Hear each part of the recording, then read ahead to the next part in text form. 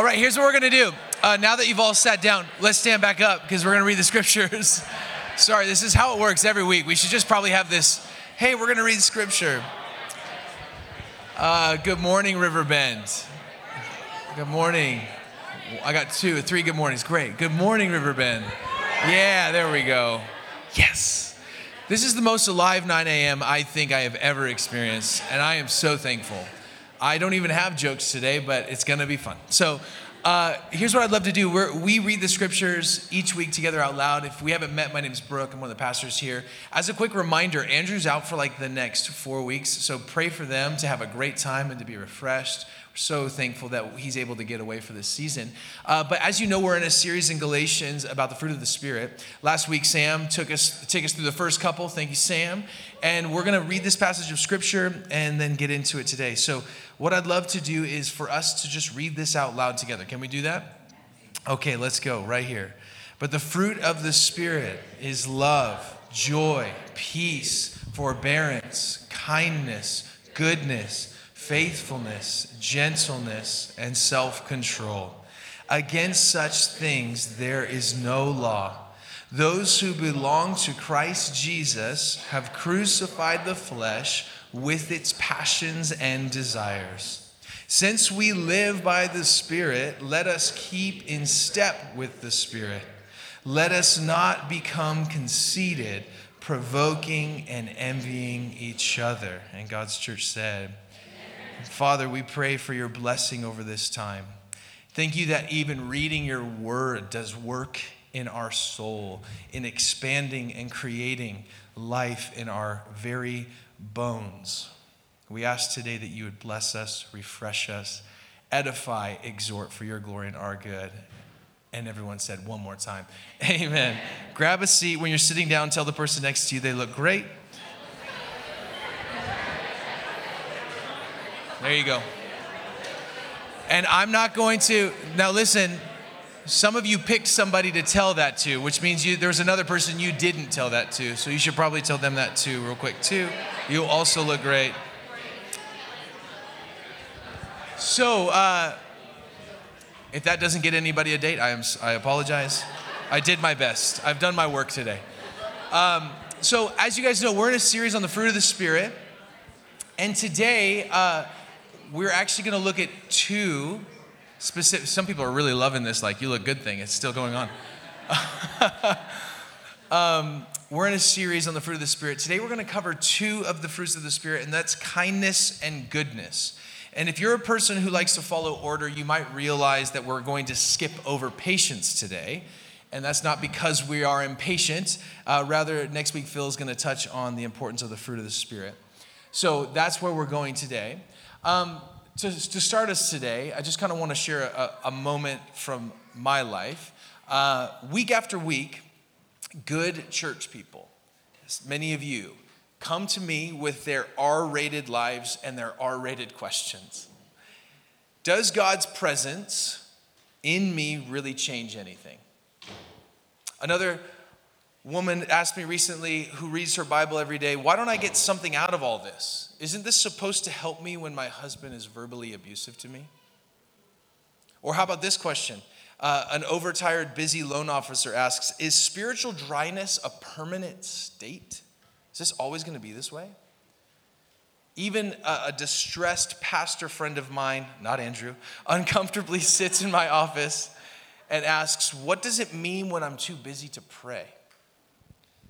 Or a married couple asks why God seemed closer to them before they were married. Any married couples know what I'm talking about?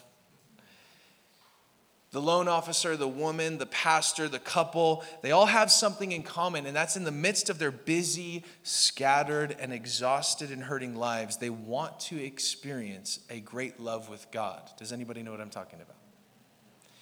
Desire and desperation for more of God gnaw at their hungry souls, and they want to know if God's going to show up for them. Matthew chapter 11, verse 28, Jesus said to you and I, he said, are you tired, worn out? Are you burned out on religion? He says this, come to me, get away with me, and you'll recover your life. I'll show you how to take a real rest. He goes on to say, walk with me and work with me. Watch how I do it. Learn the unforced rhythms of grace. I won't lay anything heavy or ill-fitting on you. Keep company with me and learn to live freely and lightly. Living freely and lightly can sound too good to be true. Anybody? It can sound it just doesn't feel like it's based in reality. How can my hectic and demanding schedules yield to this aching desire for unforced rhythms of grace? We're going to talk more on that later.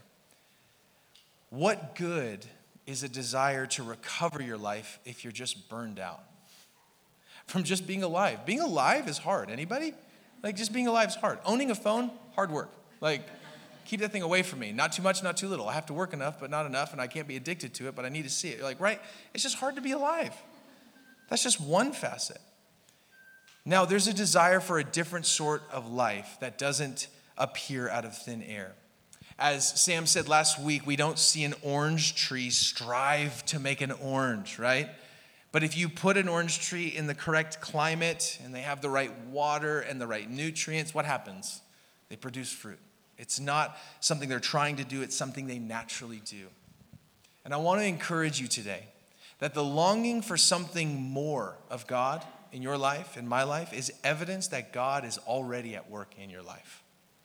In fact, the very desire or desperation that you and I feel to read this list of the fruits of the Spirit and have an ache and say, I'm not there with that yet, or I wish for more of this. It may be God's way of readying you to walk and work with Jesus to produce fruit. Because here's the deal. Transformation for you and I happens when we keep company with Jesus. It's the environment we need to produce the fruit that we're talking about today. So I want to ask all of us a radical question that is not some form of sneaky individualism. It's an honest question that we need to ask ourselves. And this is the question that Jesus actually asks us repeatedly, but I want to ask it to you today. And that's this: what do you want Jesus to do for you? Doesn't it almost feel selfish to ask that? Wait, this is not how it works. What do you want Jesus to do for you? Do you actually want to be a person that Galatians 5 speaks of? Because wanting to work with and watch Jesus is where this transformation begins. Your willpower, although it's strong, especially in the morning and not at night, and your discipline alone, those can never fix your soul. Striving, pushing, or trying harder, that's not going to recover your life. It's the unforced rhythms of grace. They depend on something more than just your self-mastery or self-effort or trying harder. We're going to talk more about that question in a minute. What do you want Jesus to do for you? But today, here's what I want to cover. I want to cover trying versus training. I want to look at what these fruits actually are and how we can graft them into our lives, all right? So we're going to talk about trying versus training, what these fruits, kindness and goodness, are, and how we can graft them into our lives. First, trying versus training. When you and I try something, we are actually just hoping to get lucky and receive the benefit without paying the price. Any high school student know what I'm talking about? Remember college, anyone? You're like, I just hope to get an A on this test. God, please help me. And then you flunk it and you're like, why did that happen? God, you're turning your back on me. You're like, you didn't study. That's how it works. A quick story. In 2017, I had this idea. I woke up one morning, as happens most mornings, and I decided, I think we should sign up to run a marathon. I think we should do that. Yeah, don't get too excited. I should run a marathon. This was a personal thing. I was like, I should run a marathon in the summer in San Francisco. That makes sense because San Francisco is relatively flat. No. But it'd be really fun. So I talked to my wife that morning. I'm like, I think I'm going to sign up for a marathon. She's like, you can't do that by yourself. I was like, well, why not? Can I not do? She's like, I've got to do this with you. If you do this, we've got to do this together. So I was like, oh, okay, I guess we're going to be doing a marathon then. So we decided to make a trip out of it. I think it was close to our 10-year wedding anniversary. So we made the really foolish choice to go early and to spend time together, like trying to relax, knowing that 3 days later we had to run a marathon. It was not fun. I mean, it was fun to hang out, but the stress was overwhelming. But back to that day, I woke up, I said, I think I'm going to run a marathon.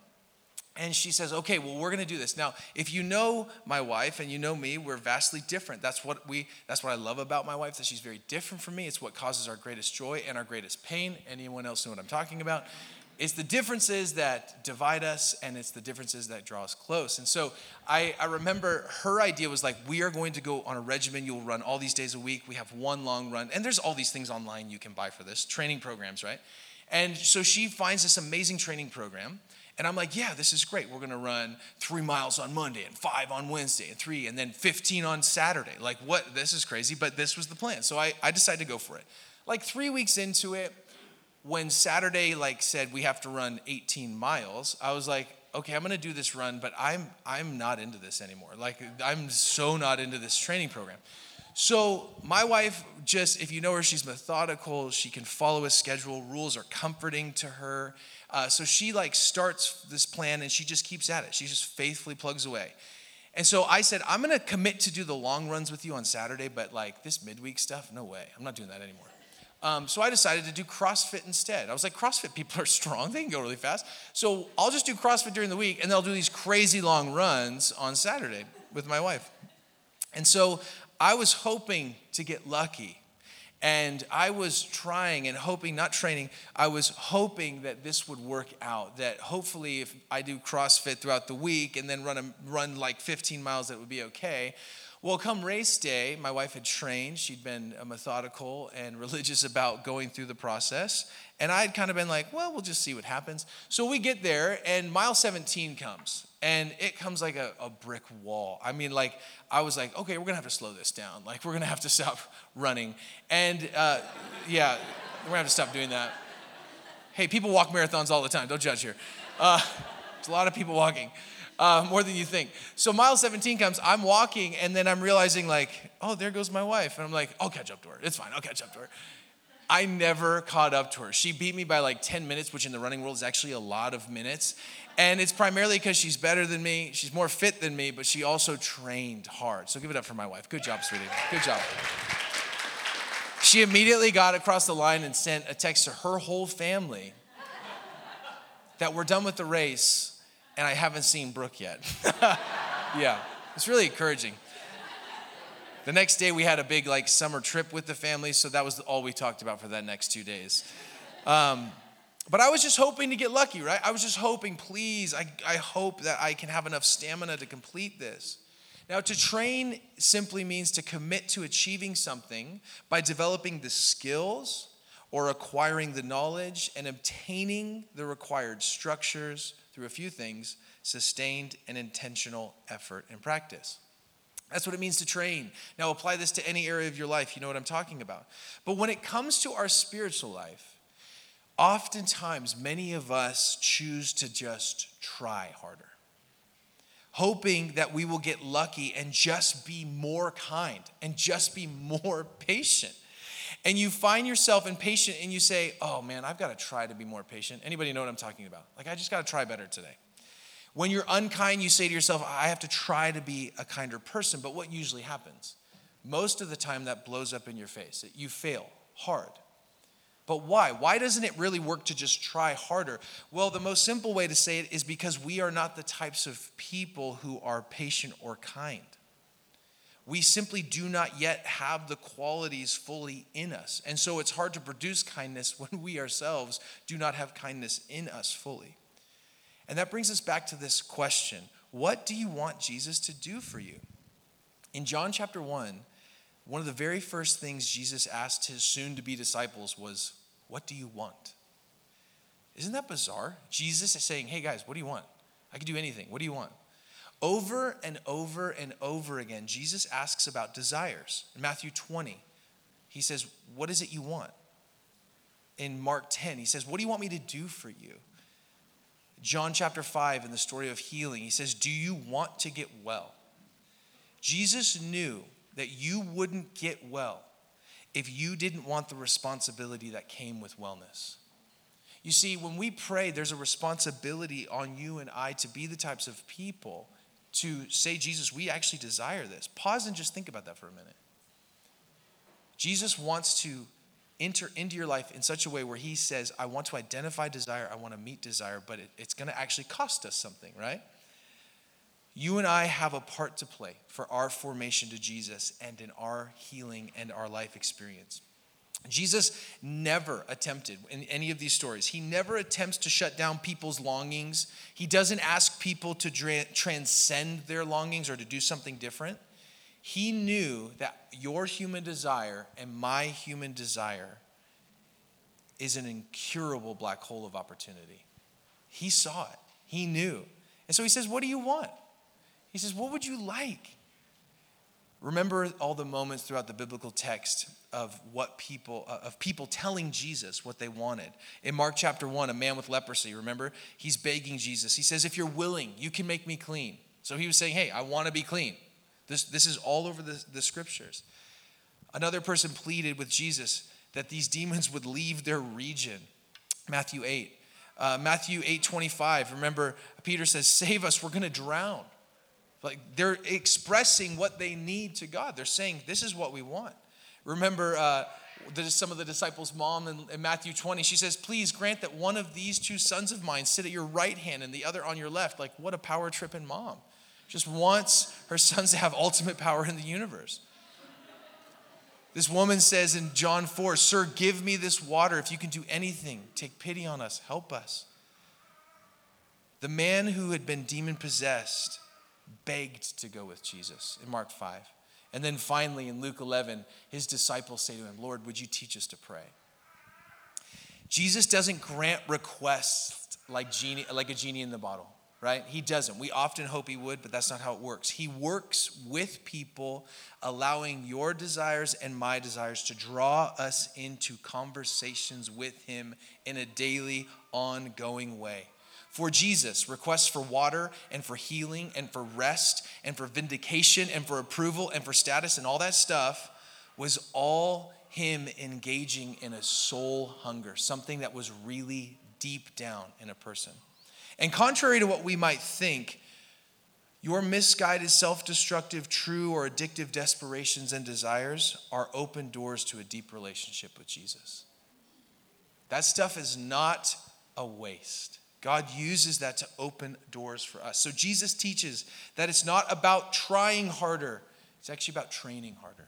It's being a person who trains and thinks about what you think about.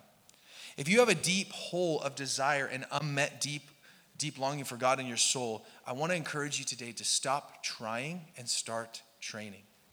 Watch him attend to that hole in your heart that's bigger than the galaxy itself.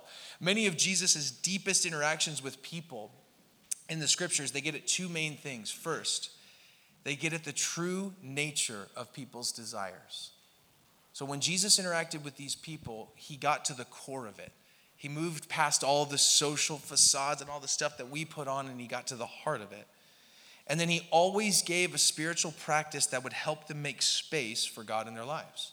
Why did he do that? That's because that is where God's grace becomes active to us. So, what are these fruits? A few notes on spiritual disciplines, which is where we're moving, before we move on. If you remember in the book of Acts, Acts 2:42 is when the church started. And the early church community would run into situations. People would want stuff. There would be conflict. There'd be temptation. There'd be persecution. And they needed help to persevere and to continue to walk with Jesus. If you remember in Acts 2:42, it gave an example to you and I. It says that they devoted, speaking of the followers of Jesus, they devoted themselves to a few things. Now, devoted means they committed. They were training. This is actually a practice. This is what happened in the early church. When temptation or fear or lack of order arrived in their life, this is what happened. They would actually devote themselves to a few things that would keep them connected with Jesus. So it says this, they devoted themselves to first the apostles' teaching. That was a practice. They went to church. They decided to connect with and hear the scriptures and learn from others who knew more about the scriptures or knew of an insight in the scriptures. So they actually took time to practice being under the apostles' teaching. Second, they committed and devoted themselves to fellowship, which is relationships. They committed to other people. They said, hey, we're going to do life together. And it might get messy, which it does, by the way. we're going to do life together in the ups and downs of life, but we're going to be committed to each other. That's another part of a practice or training. Then the next phrase, to the breaking of bread. They ate together. They did life. They had experiences together. They trained by having these experiences together. And then lastly, it says to prayer. Then they would commit themselves and devote themselves to prayer, which again is another practice. You see that the early church, to stay connected to Jesus, had to be intentional about it. They devoted their lives to a series of practices that kept them connected to Jesus. And the same goes for you and I. Now, my hope is that we can take that example that was set by the early church and we can move through the rest of this teaching today. I want to take that idea of taking a practice and applying it to these fruits of the Spirit.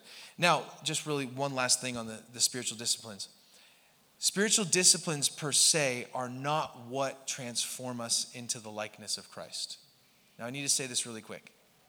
You reading more and you doing these exact or not exact spiritual disciplines are not the exact thing that will transform you into the likeness of Christ. They simply put us in the place where we can begin to notice God and to respond to his word towards us. It is the vehicle. You reading your Bible more is not going to get you into heaven, but it's going to connect you to the one who does love you enough and has created heaven and earth for you. Does that make sense? They simply put us into a place. They put us under the faucet, as some say, where the water's flowing. Our part is to offer ourselves lovingly and obediently to God. Then God works within us, doing what only he can do alone. God is free to come to us in spiritual disciplines as he wills, not as we demand. So if you're doing some of these practices and you're like, it's just not working, I'm not more kind, like, chill out. Like, be kind to God. Like, take a minute. It's on his time, right? Maybe God's teaching you patience before he's teaching you kindness. So here's what we're going to do. We're going to look at what kindness and goodness are as the two character qualities today. And then I want to look at what training you and I can do to step into being the types of people who are good and kind. Does that make sense? So kindness. What is kindness? Kindness encompasses a range of small acts and habits that we know as old-fashioned good manners. Anybody remember good manners? Not many. Yeah, it's okay. It's when you're kind to people. It's please, it's thank you, it's waiting your turn. It's lending a helping hand or cheering someone up with a smile or paying attention to somebody. It applies not just to your relationships with other people. It actually extends to like animals and plants and earth. Like kindness is not just to relationships. It's a whole being. Now, this practice or this idea of kindness also means being generous with your presence, or better said, your attention. I cannot tell you how much of a gift it is, friends, to give your attention to another human and how solely lacking we are in that department. Now, we don't need to sit here and be like, digital stuff's going to kill us. It will, but the point is we don't need to talk about that. We need to be people that are aware enough of our surroundings to recognize what's happening to us and what we're being formed by to actually put in things in our life of counterformation to be the types of people that Jesus would want us to be. Meaning, put your phone down for a while and make eye contact with people. It's going to feel weird at first, especially if you're not used to it, but I promise it's really good for your soul. All the brain activity that happens when someone makes eye contact with each other, I mean, the brain science behind it is brilliant. I don't have time to go into it. It's fascinating. But kindness today can look like a kind word, but it can also just look like your attention. It can look like you making eye contact and being generous and sincere and present in this moment. It's being present with your attention, your time, your money. And also, it's giving freely without expecting anything in return. You just do it. You're the person that says, I'm going to be this kind person. Kind words, Mother Teresa says, I love this quote. She says, kind words can be short and easy to speak, but their echoes are truly endless.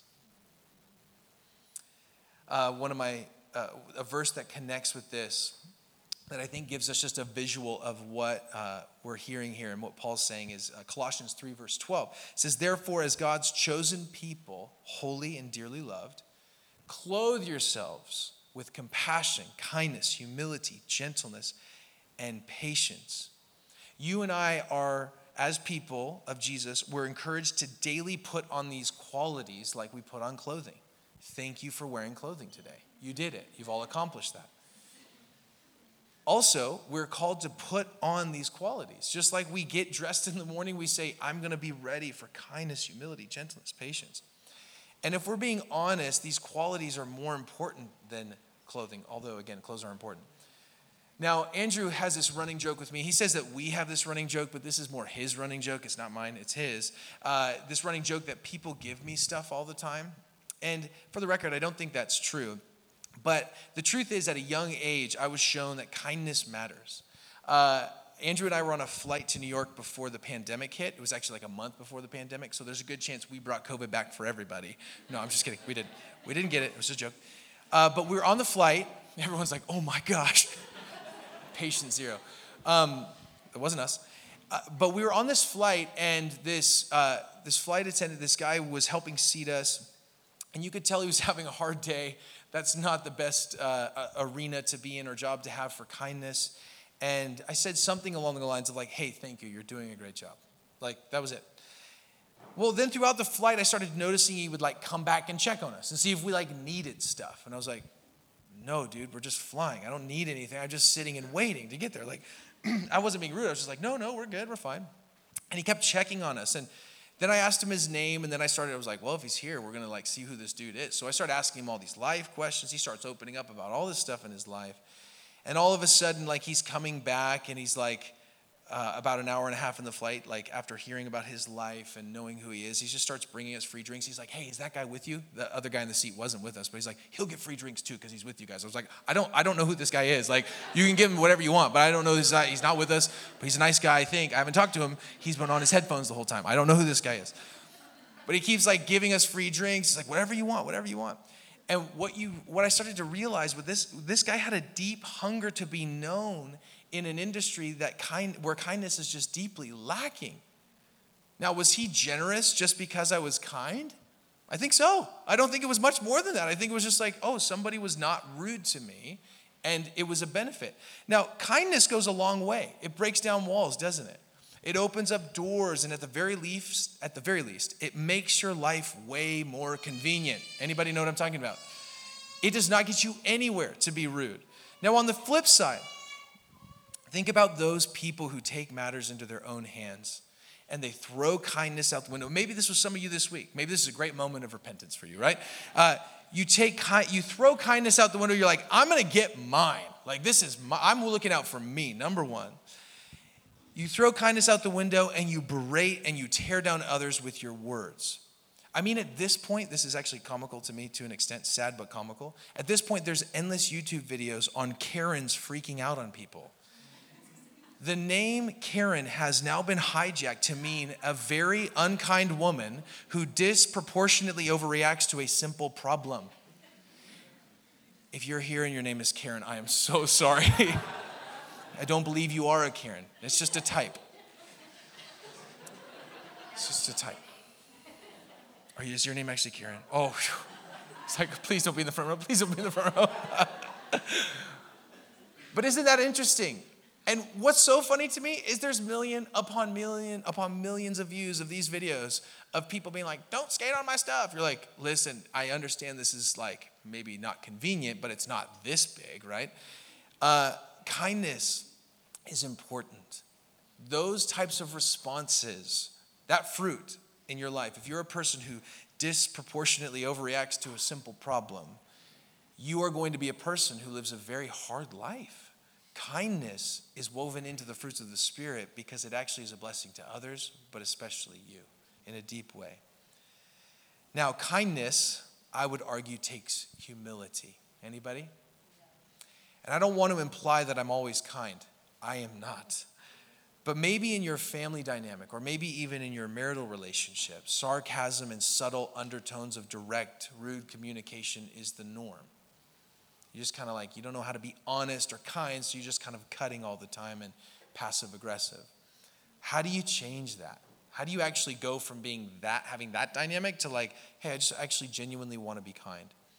In my humble opinion, it takes humility. It takes you actually saying, I shouldn't talk like that. That's immature. That's not kind, which takes humility. But again, how do we become the types of people that are kind? How do we become humble? So here's what I want to do. I want to talk about how do we train to be kind? How do we train to do that? We're going to do that by focusing on this quick spiritual discipline, and that's the spiritual discipline of humility.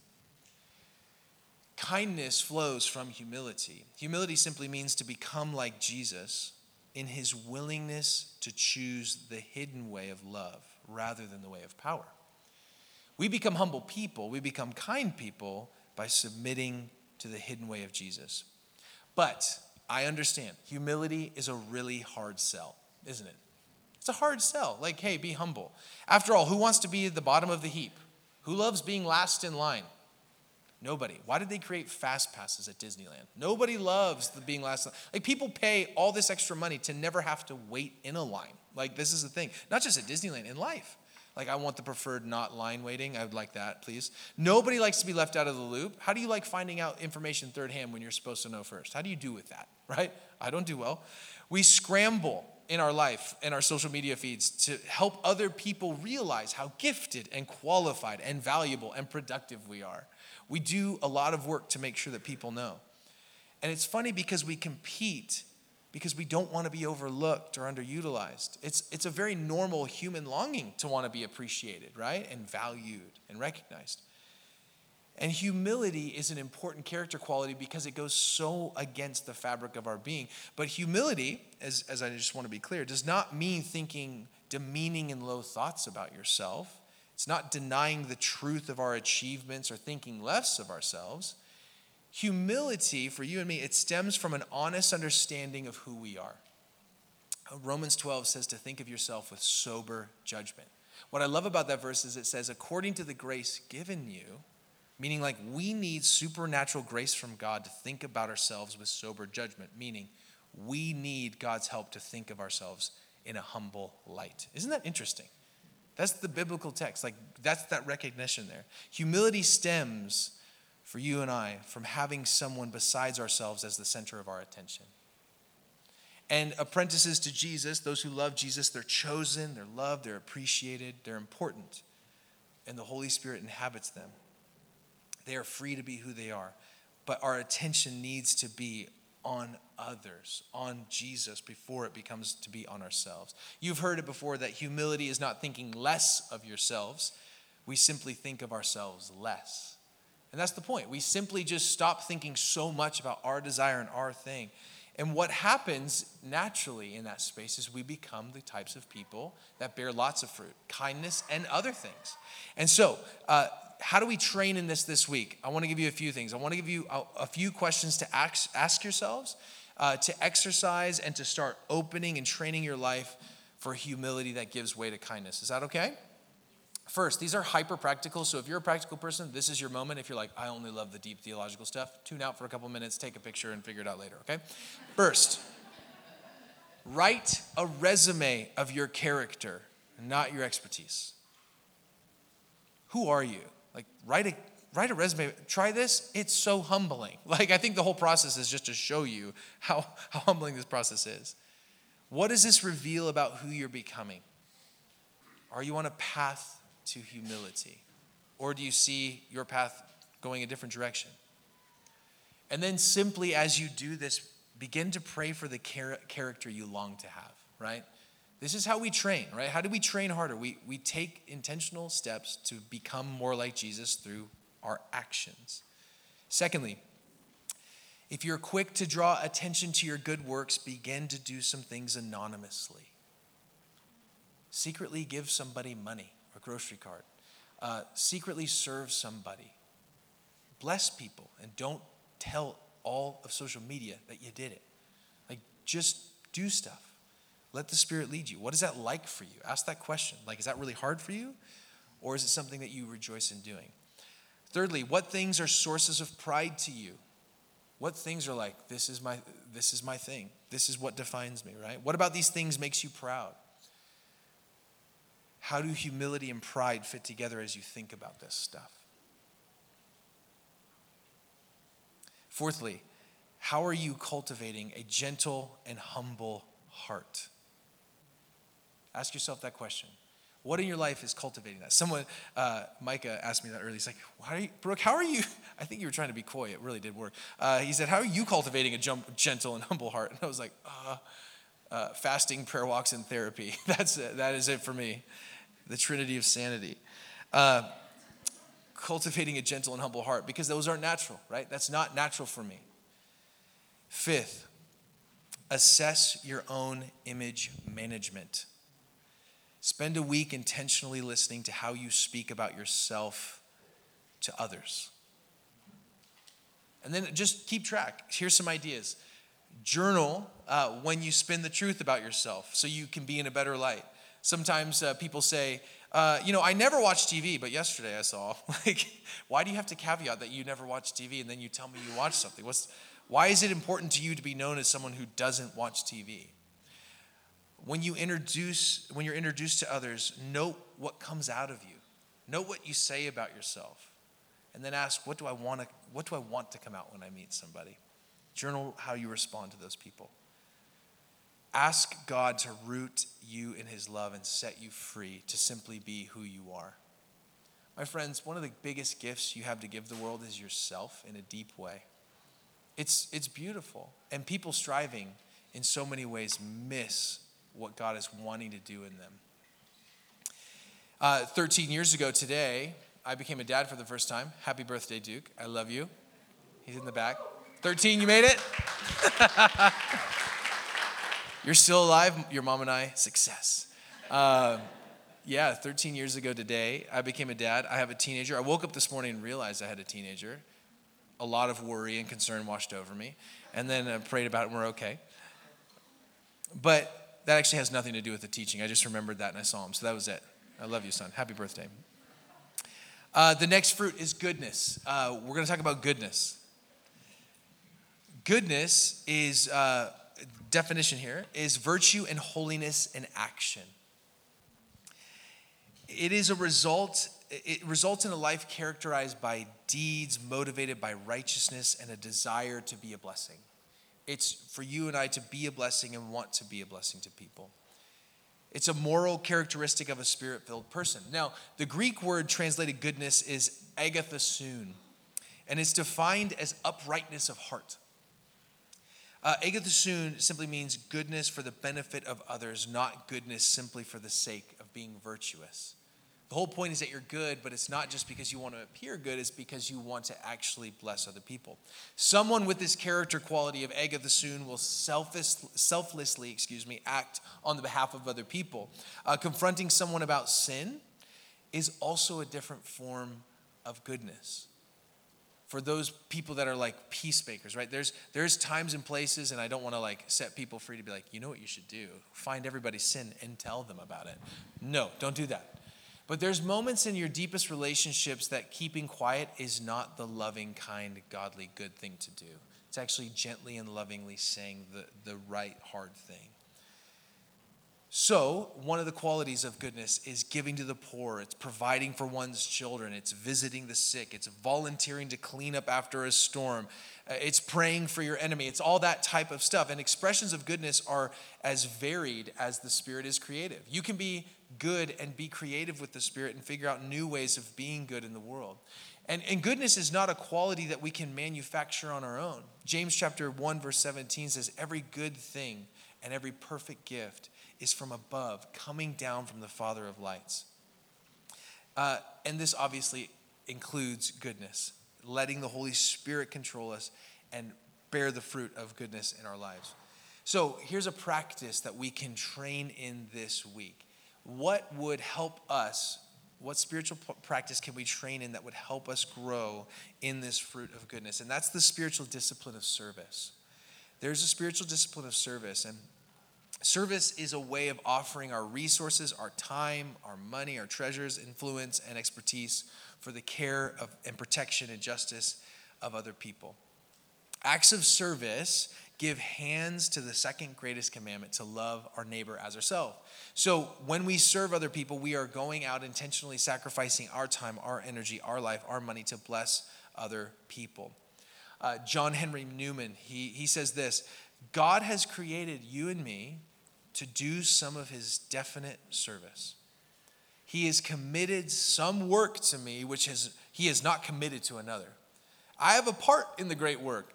I am a link in a chain, a bond of connection between persons. He has created me for naught.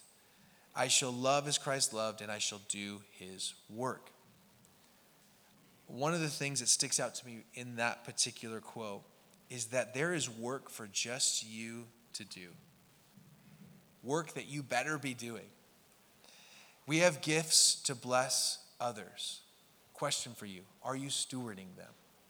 You have gifts to make space for, to prioritize, to be a blessing to other people. Now, there's different schools of thought, but some say that when it comes to our rewards in heaven, it's connected not just to having gifts, but the stewardship of our gifts. Are you actually cultivating a life where your gifts can come on display and bless other people? Meaning, being passive about your faith and your gifts does not automatically mean reward. We have to actively step in with Jesus. We've heard that phrase before, without God, he won't, but without us, he can't. Have you heard that before? The idea that we have an active part to play. One more verse on this, Isaiah 58, verse 6. And this is amazing. I love this verse. What I'm interested in seeing you do is this: sharing your food with the hungry, inviting the homeless, poor into your homes, putting clothes on the shivering, ill-clad, and being available to your own families. This is the idea of what goodness or service looks like. Often we as people want to work ourselves into a place where we are served rather than to serve, don't we? We feel like success is when others are serving us. And our culture sees the blessed ones as those who get waited on or get served. But in God's kingdom, as we know, it's completely opposite. In Genesis 18, the Lord says to Abraham, "You will surely become a great and powerful nation, and all the nations of the earth will be blessed through you." God's trajectory is to bless the earth through his people and to show them exactly what he has in mind. And we do that through service. So how can we practice the spiritual discipline of service this week? How can we train? I'm going to give you 5 things again. Again, if you're hyper practical, yes, this is for you. If not, just take a picture for later. First one. This one's a little uncomfortable, but we must do it. Every morning for the next 2 weeks, you can take a week. Try in 2 weeks though. Ask your spouse, roommate, or colleague, what can I do for you today? And then here's the caveat, do it. Actually do it. What can I do for you today? What a gift. Could you imagine if your roommate came to you and said, hey, I got some extra time. What can I do for you today? You're like, the dishes? I don't know. Like, take care of your life so I don't have to. Anything like that would be great. Pay the rent on time? I don't know. These are just a couple things coming to my mind that are pretty simple. You might have to work through some things before you can get to that. But even your spouse, think about that. Hey, before you leave, hey, what can I do for you today? Is there anything I can do for you today? And mean it. What a gift. Serve. Talk to God about what that's like for you. That's one way we can train. Second, now this is kind of big, but I think this is a wonderful goal to aim for. Develop a yearly practice of involving yourself in one intentional service, mission, or relief project. Find something that you can go serve and people that you can go serve. We have opportunities in Brazil in October. People are going to be flying out and helping all different things going on in Brazil. Consider what kind of project speaks to your heart and find that. And if Riverbend doesn't offer it, there's so many other great places that you can serve. Third, sign on to set up or take down an event. So if you're like, I love stacking chairs, we have chairs for you to stack after the 11, right? We have stuff for you to do. We can help you with this one. This is a real practical one we can help you with, but sign up to take down an event. What part of this is helping you come alive? And ask yourself questions like, what is it like for you to do a really simple task that doesn't require skill or expertise? Ask yourself that question. What does this bring out in you when you just serve simply and even with your physical body to help other people? Fourthly, ask those who know you to give you their take on what they believe your spiritual gifts are. This could be a form of saying, hey, I'm just learning who you are, how people experience you. Did you know, I didn't know this, but you move through the world in a very particular way, and you move through the world in a way that you think is normal. Not everyone else does. I didn't realize this for a very long time, that, how people experience you or experience me can be very different than what I think you experience. Anybody know what I'm talking about? You get married and you're like, wait, that's not who I am. And you're like, oh my gosh, that is partly who I am right now. That's bad, right? It opens us up. Others help us see who we actually are. They're gifts to us. And fifthly, open your attention to what's going on around you.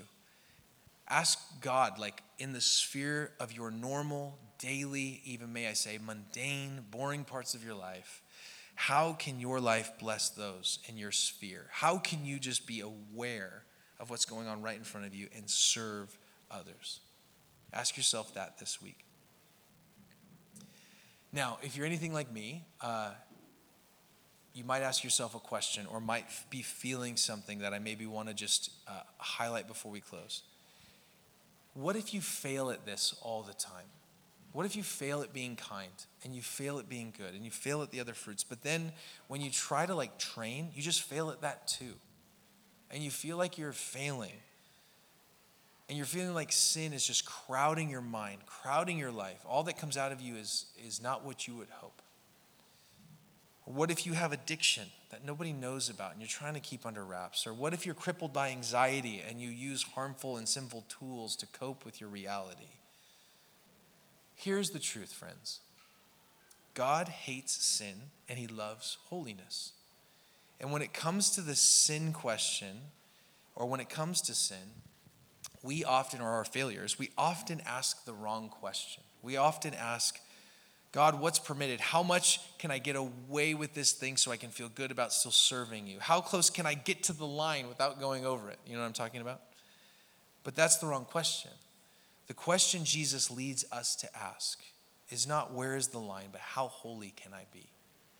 How holy can you be? How can you build these things into your life? Not about being a perfectionist that always checks the box, that's always training perfectly, but you're a person that continues to get up. Proverbs says, a righteous man, a righteous woman falls 7 times and rises again. That is the idea. 7 is not like only 7. It's an idea that you fall repeatedly, but the most important thing is that you get back up.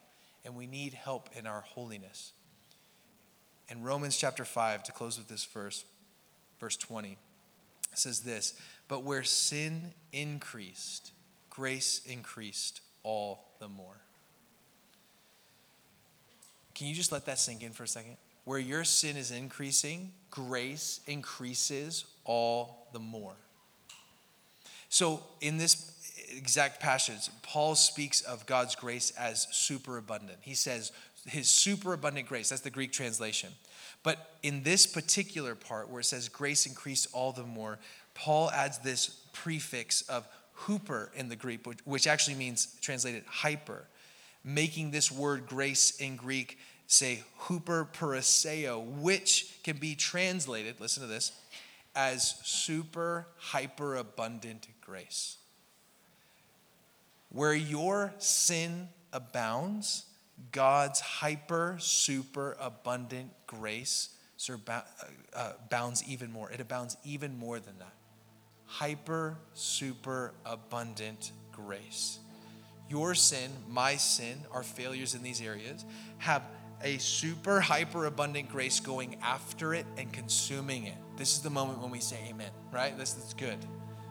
There is an endless fountain of super hyper abundant grace that has been opened for us in Jesus. So, failure is a part of this game. Training means that you're going to fall at moments. It means that you are going to miss the mark. But Jesus, in his goodness, saw that when your sin abounded, his hyper, super abundant grace abounded all the more. That's not a permission to continue to live in audacious, in-your-face sin, but it does give us the permission to say, Jesus, thank you for loving me. Help me be a holy person. Help me train. Help me do the things that you want me to do.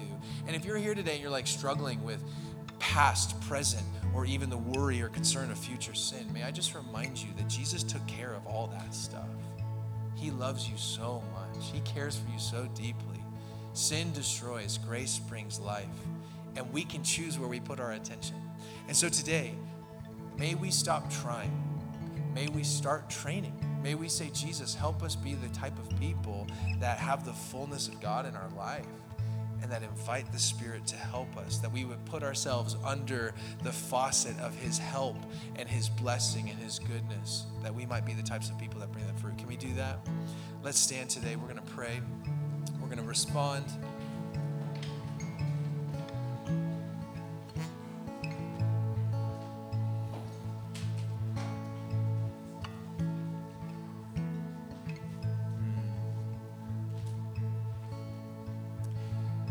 The phrase that keeps coming to my mind for today, for this gathering, is grace triumphs over judgment.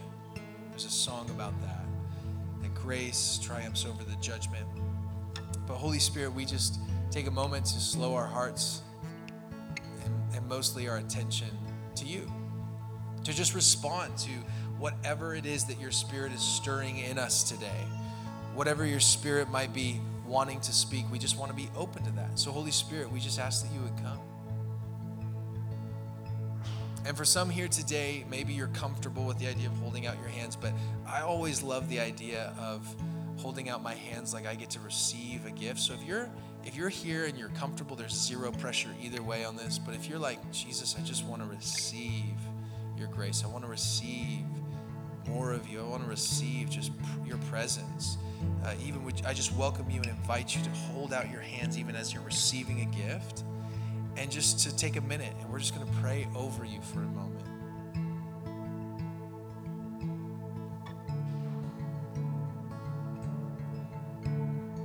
God, you know what we need. You know my friends in this room who have their hands out and are saying, I just need you.